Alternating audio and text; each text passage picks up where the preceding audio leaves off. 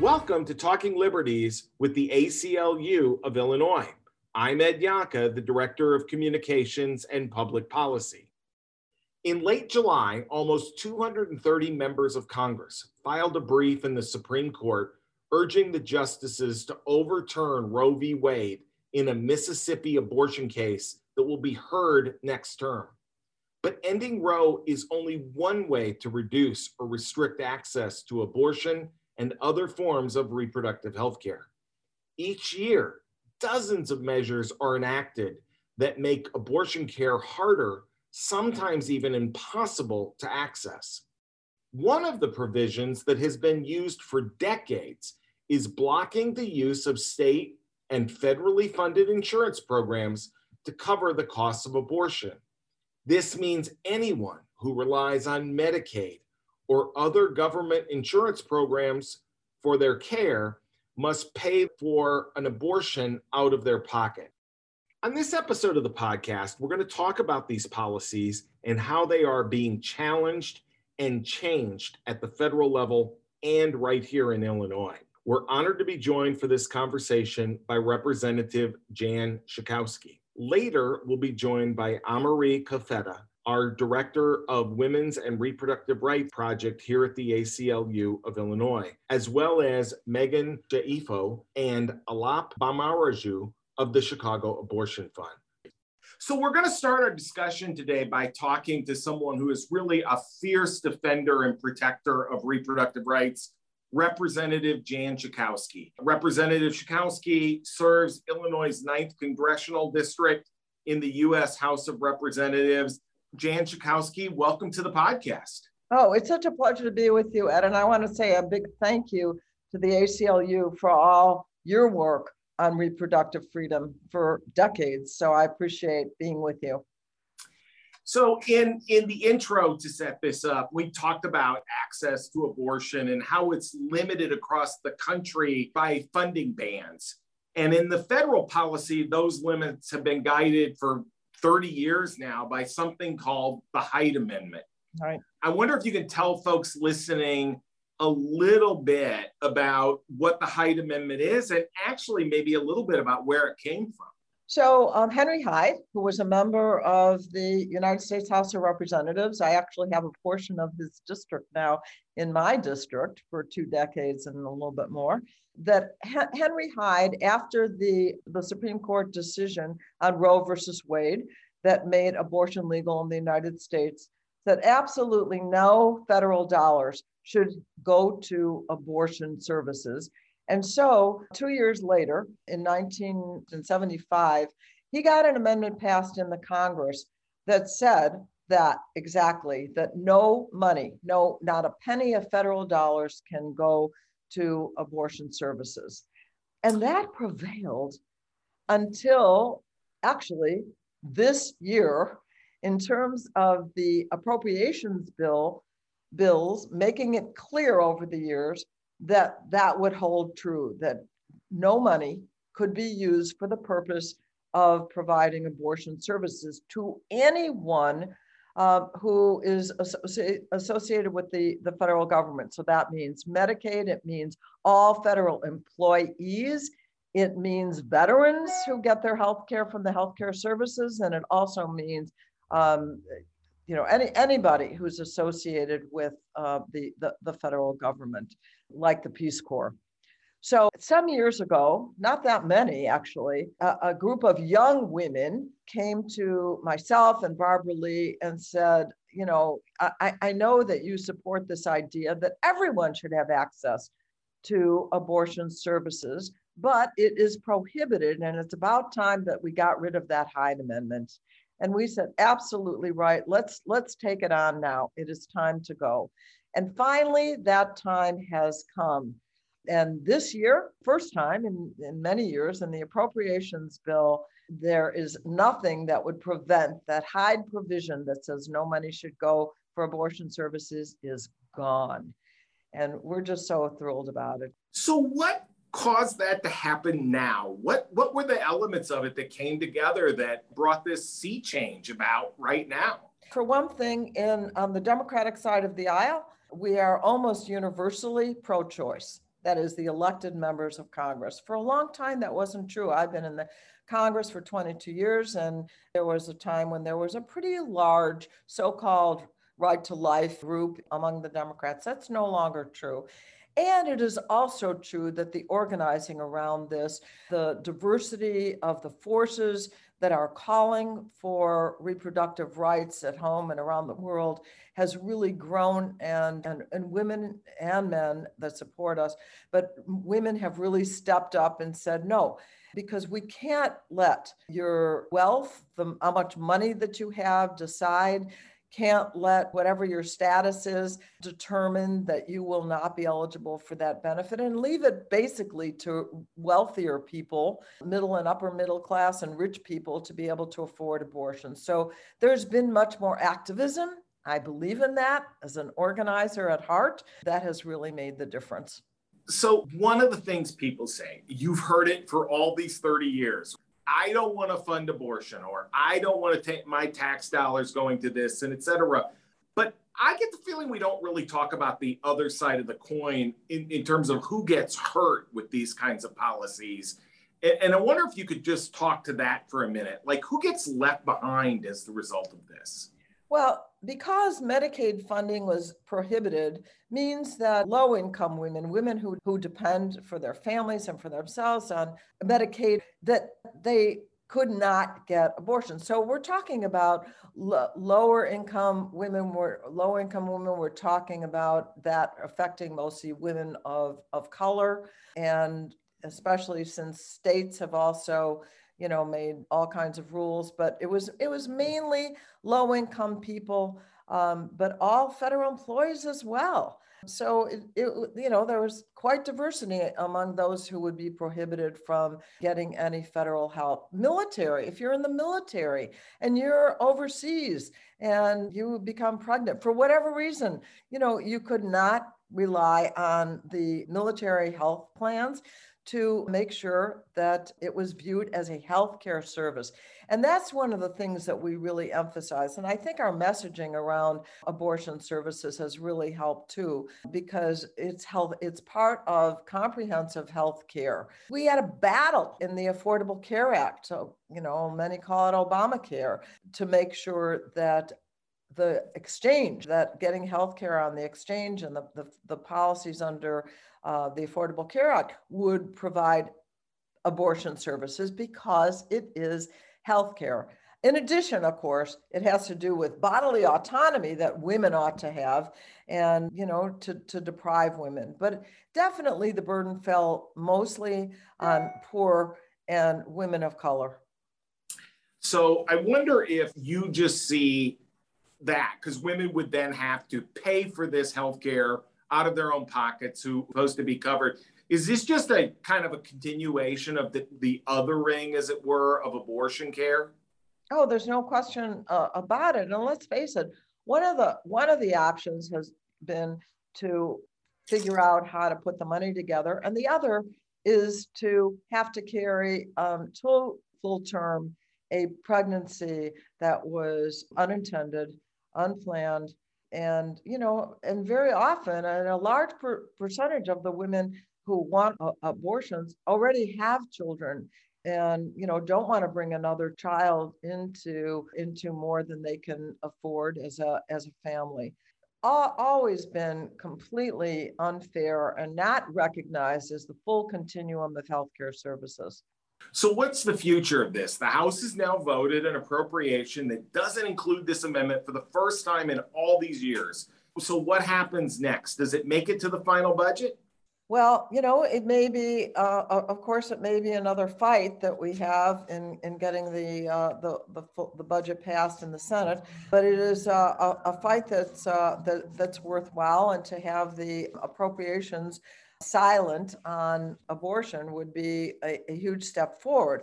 But we certainly are working to permanently get rid of it. I'm one of the chief sponsors, along with Barbara Lee and some others, and the EACH Act that we've been supporting for a long time, that would permanently get rid of the Hyde Amendment. that would just undo it. And then, of course, Judy Chu, a colleague in the House, has a bill that is very clear that it would codify and beyond, make even more improvements on Roe v. Wade. Wow. So this battle is going to continue to permanently, through legislation, make sure that the Hyde Amendment is not in effect. And so we're going to keep going. And we, as I said, we have almost unanimity among the Democrats that abortion services need to be legal. I want to also talk about another federal amendment that I suspect people don't know a lot about with regards to limits on abortion, and that's the Helms Amendment. Right. And I wonder if you could talk a little bit about what that is and, you know, any efforts to sort of reverse that as well. Before I leave the subject of Hyde, though, I just want to say the polling is with us. That is, yes, the American people are with us. We are a pro-choice nation, and that we know that 7 in 10 women, even in the battleground districts for Congress, that they support, 7 in 10 support abortion rights for everyone, regardless of your zip code or income, et cetera. So the time has really come. But the thing, and I have to be honest with you, I did not know about the Helms Amendment until, relatively recently. I knew about the global gag rule that said that money can't go to organizations internationally that allow those organizations may provide abortion services, even if they don't do it with U.S. aid. We're talking now about U.S. dollars that go abroad, and the United States is the largest provider of foreign assistance on healthcare, but did not include abortion services. And so it kept changing under different presidents as an executive order. And now that Biden is president, it says he got rid of that global gag rule. But there was still the Helms Amendment. The Helms Amendment said the money can't go to countries for the purpose of providing abortion services. And this was done by Jesse Helms right after Roe passed in 1973 to say that no, our foreign services dollars are not, and foreign assistance dollars are not going to go to those countries. And again, it's even countries that themselves have not made abortion services illegal. In other words, they're legal in those countries. Well, we had needed to get rid of the Helms Amendment that was also in the budget agreement for years and years and years. And finally, for the first time in history of the United States, well, at least since 1973, we have gotten rid of the Helms Amendment. And I have just been pushing. And actually, because of the change in the Congress, it was not that hard an effort, although there certainly were some people who pushed back to get it out of the appropriations. And so I'm hoping that both the Hyde and Helms amendments are out of the appropriations when they get to the Senate. And it'll mean that women, I've been in countries where women are standing in line at healthcare places. They don't want to bring another child into poverty, or there's a health reason. They want to have their ability to have abortion services, the full healthcare services. So I have introduced that abortion is healthcare everywhere, meaning all over the world. And so I want to make that permanent as well.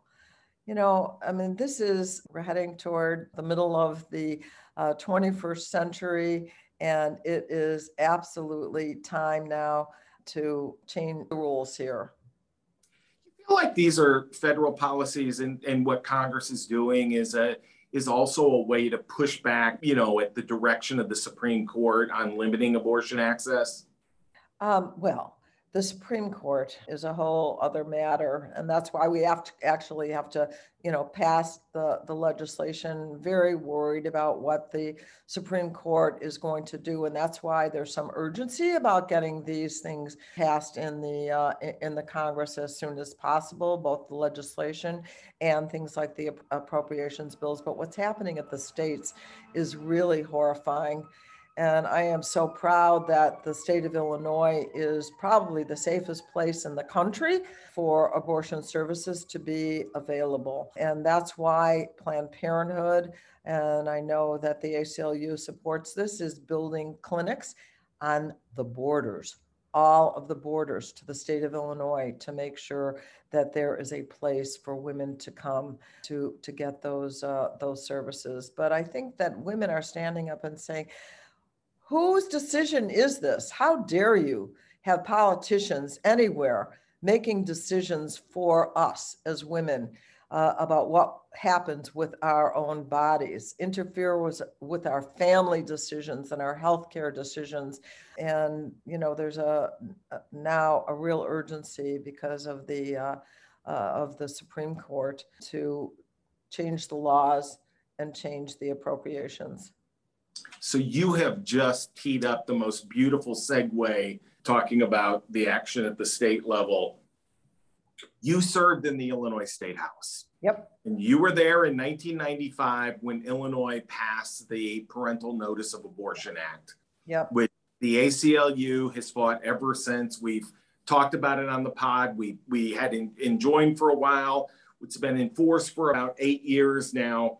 And I just want to read you a quote. It's a little long, but stick with me. This is from the floor debate over this, and you may recognize it. The question of whether or not a minor is able to make important medical decisions is, I believe, relevant, and in fact has been well established in Illinois law, where emergency services for rape, services for sexual assault or abuse, birth control services, prenatal care or delivery, all of those can be provided without parental consent. Then you went on and asked the bill sponsor a number of times that never got answered about how much delay this act of parental notice would cost. And I just want to point out that recently there was a report done by the Human Rights Watch that showed that it took an average of 7 days longer to complete the judicial bypass process in Illinois. But for some, the process took as long as 47 days. So clearly you were prescient on this. This, what I felt, was a matter of life and death, as well as fairness, as well as the rights of girls to make important decisions. And as I cited, there were many cases where they could already accept abortion. And it's always been accept abortion. And so even then, in the 90s, it was clear that it was important not to make this kind of restriction, that we're putting the life of girls at stake. And even a judicial bypass wasn't going to meet the needs. And so, you know, and certainly the delays that it would cause may have made it irrelevant anyway. She may have been past the point where she could have a safe abortion, that she could have an abortion at all. And so I adamantly oppose that. Now, I understand that there were women of, you know, good faith who were saying, well, you know, I would always support my daughter. The problem was that daughter might not tell you, but it's still on the books in Illinois. Hopefully not much longer. I hope that's right. You know, I bring this up because I do think this also demonstrates, when you look at Hyde or Helms or parental notice in Illinois, that these battles are long and hard, but they need to be fought. So well, you say, and I hope that's true. So make me feel better that you think that we're going to be able to make a change in Illinois. We worked through the last two sessions. I think we're hopeful in the veto session that's coming up. And we're going to keep working until we put this law off the books. The ACLU represents these young people every day in courts around the state. We hear from young people every day who need these services for bypass. And it's just unfair and unnecessary. And we're not going to let up until we end this. Even going to a judge, imagine now we're talking about a 15 or 16-year-old. First of all, knowing what options are in terms of the judicial bypass, making arrangements, and then just the fear, who doesn't? And plenty of adults are afraid to go into court and make a case, even with a lawyer. It's scary. And so, they are in desperate situations, find either somebody who will perform that abortion or not. And we need to get rid of that. Well, Representative Schakowsky, thank you so much for coming and talking about these things. I think, it's hard to miss your passion around all these issues and to see that, you've really been generous with your time, and we appreciate you coming on the podcast. You and the ACLU have been a partner on so many important things. This is one that's a matter of life and death for women and for girls. The issue of our bodily autonomy, the issue of our democracy and freedom. So thank you for always being there. And I'm happy to have you as a partner in this battle. We're going to win it. Thanks so much. Thank you.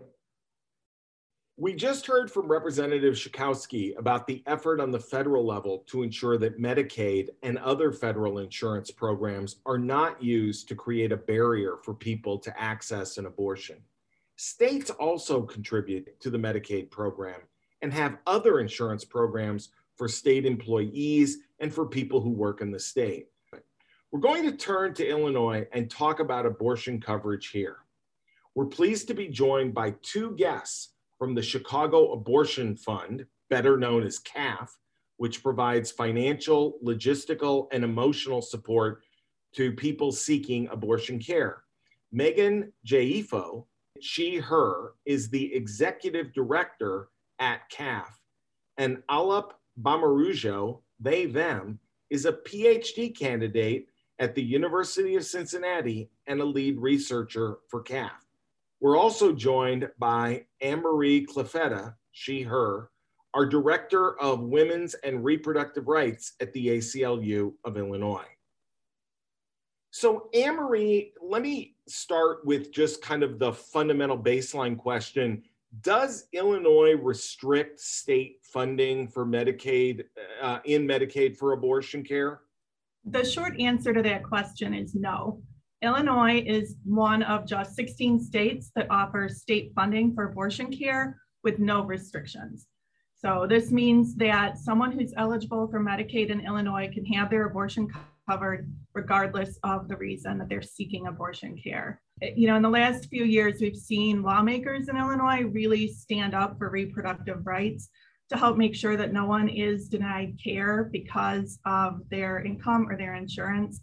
And that, part of that was in 2017, lawmakers passed a law called HB 40, which was signed by then Governor Rauner. HB 40 went into effect in 2018, and it specifically extended by statute Medicaid coverage to abortion care with no restrictions using state funds. And that's in contrast to the federal Hyde Amendment, which allowed coverage of abortion care only in cases of rape, incest, or to protect the life of the pregnant person. So Illinois uses state funds to close that gap and provide Medicaid coverage regardless of the reason. So Megan, CAF has this long history of helping people access care when they need financial assistance. What do you see as the effect of HB 40 and in Illinois in terms of helping people get access to the care that they want? Yeah, it's been completely transformative. I don't know how to even talk about it without getting emotional, because I started with CAF pre-HB 40 volunteering as a case manager on our helpline. And, we were lucky to be able to even provide funding for maybe 30 people a month. And those were really hard times to know the call volume we were having. To put it in percentage wise, we were only supporting 30% of our callers at that time. And now not only are we supporting 100% of our callers, but a lot of that work is really by referrals to people who don't know that their medical card covers abortion. So hearing the relief in people's voices when we say, we have a standard kind of set of intake questions, and one of them is, do you have health insurance? And when someone, it's happening less and less, I think, because awareness is spreading. But this is a I mean, it's not a new law, right? So it's been in effect for quite a while, and a lot of people still don't know about it. So when we ask that question and they say, you know, I have Medicaid, and we tell them that they can go to a clinic and receive their abortion at no cost, there's just like shock. And they're like, what? And oftentimes it's a really hard conversation because they're upset because they've been saving up money to get to even make the appointment and still have a bit of a gap. And so they call us. So they're frustrated, you know, they're like, well, all this time I could have gone to my appointment and I just didn't know. But oftentimes we'll catch them really early. They'll call CAF and we'll be able to tell them. And it's a really simple, straightforward conversation, which is not the norm for us anymore. Most of the people we support, there are a lot of logistical challenges. And sometimes with Medicaid coverage, it shortens the conversation. It's short and sweet. And they're like, okay, have a nice day.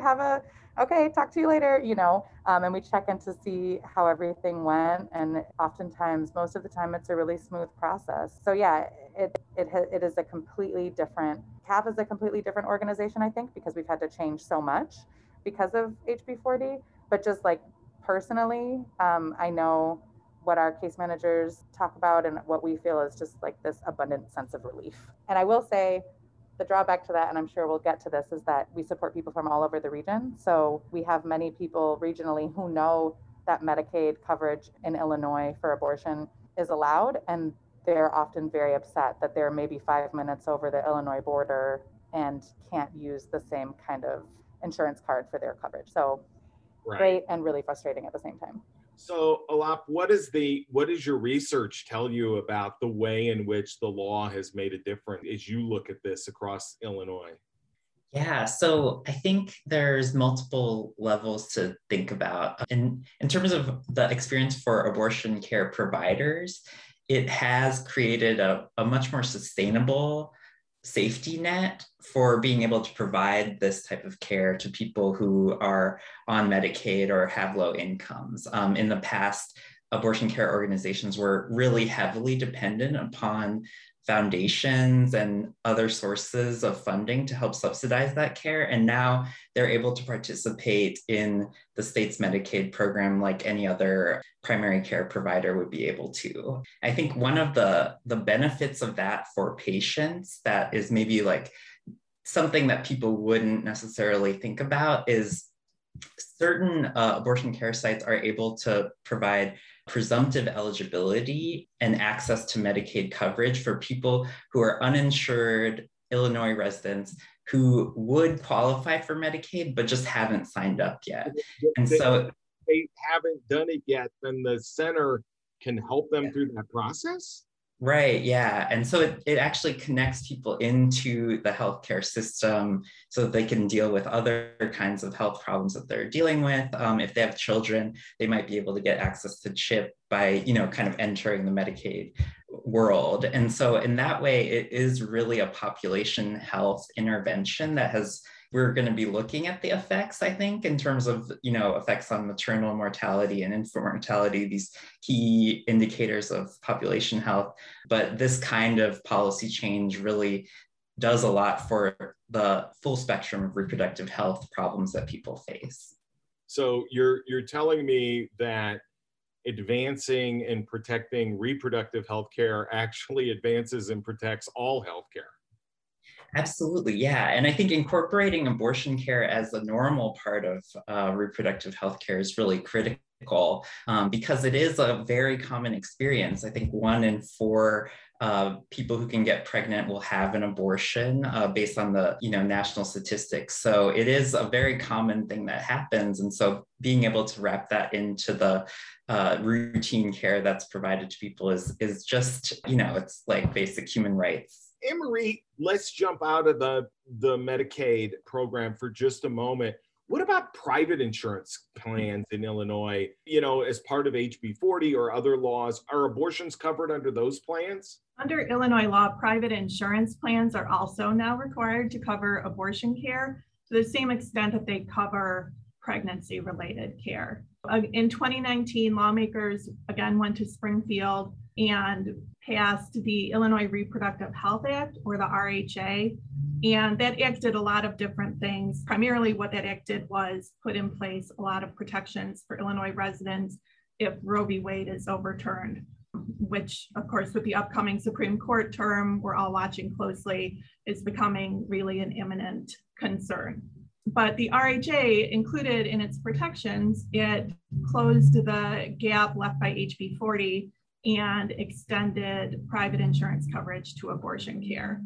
I will mention that there's some plans that the law doesn't cover because of some interactions between federal and state law. People who have what we call self-funded or self-insured plans in Illinois may not be covered under this law, and those often are large institutions. But people who have a policy issued by someone like Blue Cross, for example, should have their abortion covered under Illinois law. So because of that, Anne-Marie, is there a way for someone to find out whether or not their policy covers abortion care?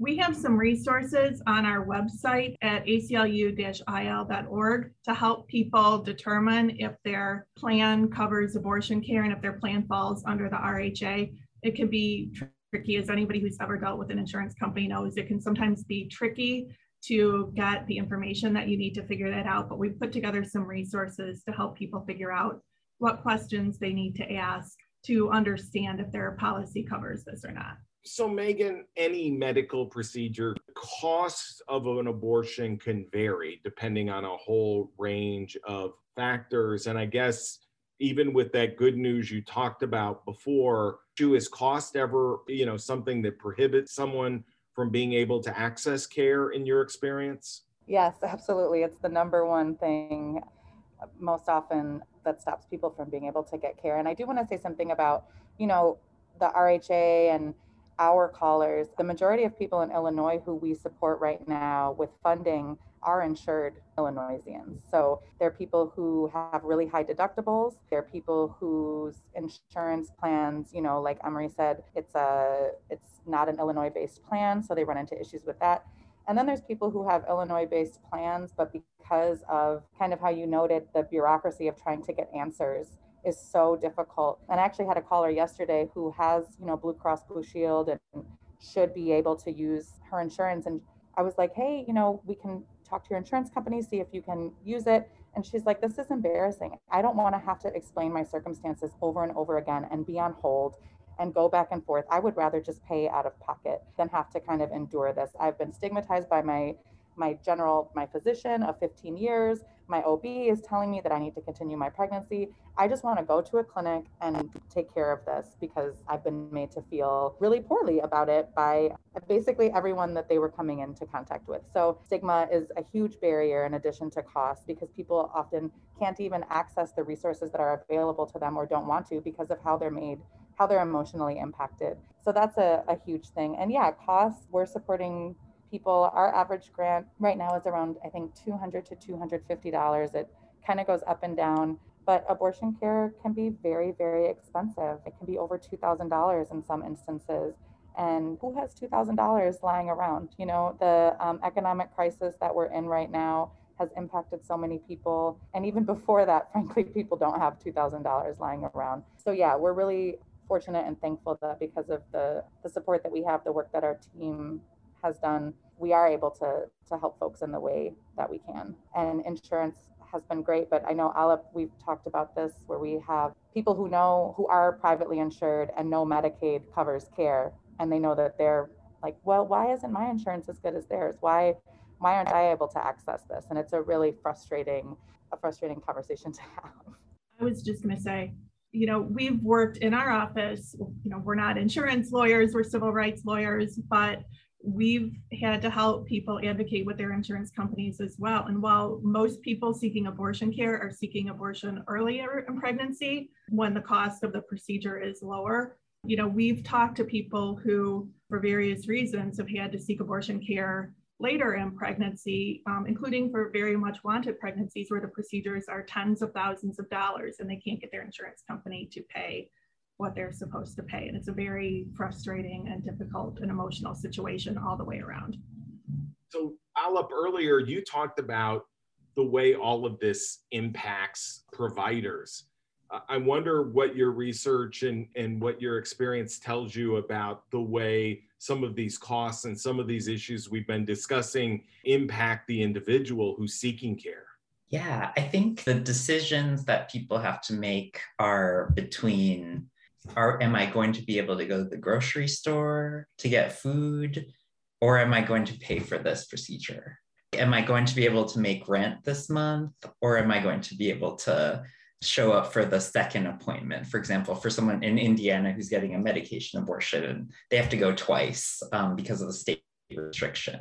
So these are situations where it's really people just trying, like it's a survival issue, and being unable to pay for this kind of care is just puts people in positions where they have to do these trade-offs. This is an issue that is fundamentally about equity and the ability for people to make the same choices regardless of their income, right? And so I think for individuals, it really is critical that insurance policies cover this procedure, that the state is able to subsidize access. To some degree, the reimbursements that insurance companies provide for this procedure don't cover the other costs that are involved. Like people have to take time off of work, they have to get childcare, they might have to pay for pain medications after the appointment, they might have to, I recently had a caller who was homeless, who was struggling to get money to eat before the appointment. So the situations that people are in can be really intense and difficult. And so I think this is sort of the minimum that the state should be providing to help people just have, access to the ability to self-determine. Megan earlier mentioned the stigma. And as we talk about these issues and the way people have to explain themselves with something that has this stigma, and I think stigma is at the core of things like Hyde, right? You stigmatize it by saying, oh, we can't pay for it because it's, something that we can't talk about or taboo or et cetera. I guess, Anne-Marie, I'm gonna start with you, but I'm anxious to hear from all of you. What do we do about the stigma? From a legal perspective and a policy perspective, I think we need to keep finding the places in the system where abortion care and other reproductive health care is singled out and treated differently. Looking for the places in the law and in a system where we are putting in practice rules or processes or systems that single out abortion care that we don't have for any other type of health care that people might be seeking. I mean, we work to destigmatize abortion every day. We're talking about abortion, we're saying the word abortion. I remember when I started working with CAF, my very leftist but culturally CAF father was like, well, does it have to have the word abortion in the name? And I was like, yes, it does. This is so important, especially as, we have anti-abortion politicians in the media that try to paint abortion as shameful. We have to go hard on the other side and talk about how abortion is fundamental to our freedom, our equality, our dignity, the ability to decide whether to start or grow a family is just integral to everything else in our lives. Yeah, so we talk about it a lot, and we really encourage our supporters. One of the things whenever we're speaking in public, yes, give us money, but also just talk about abortions in your community.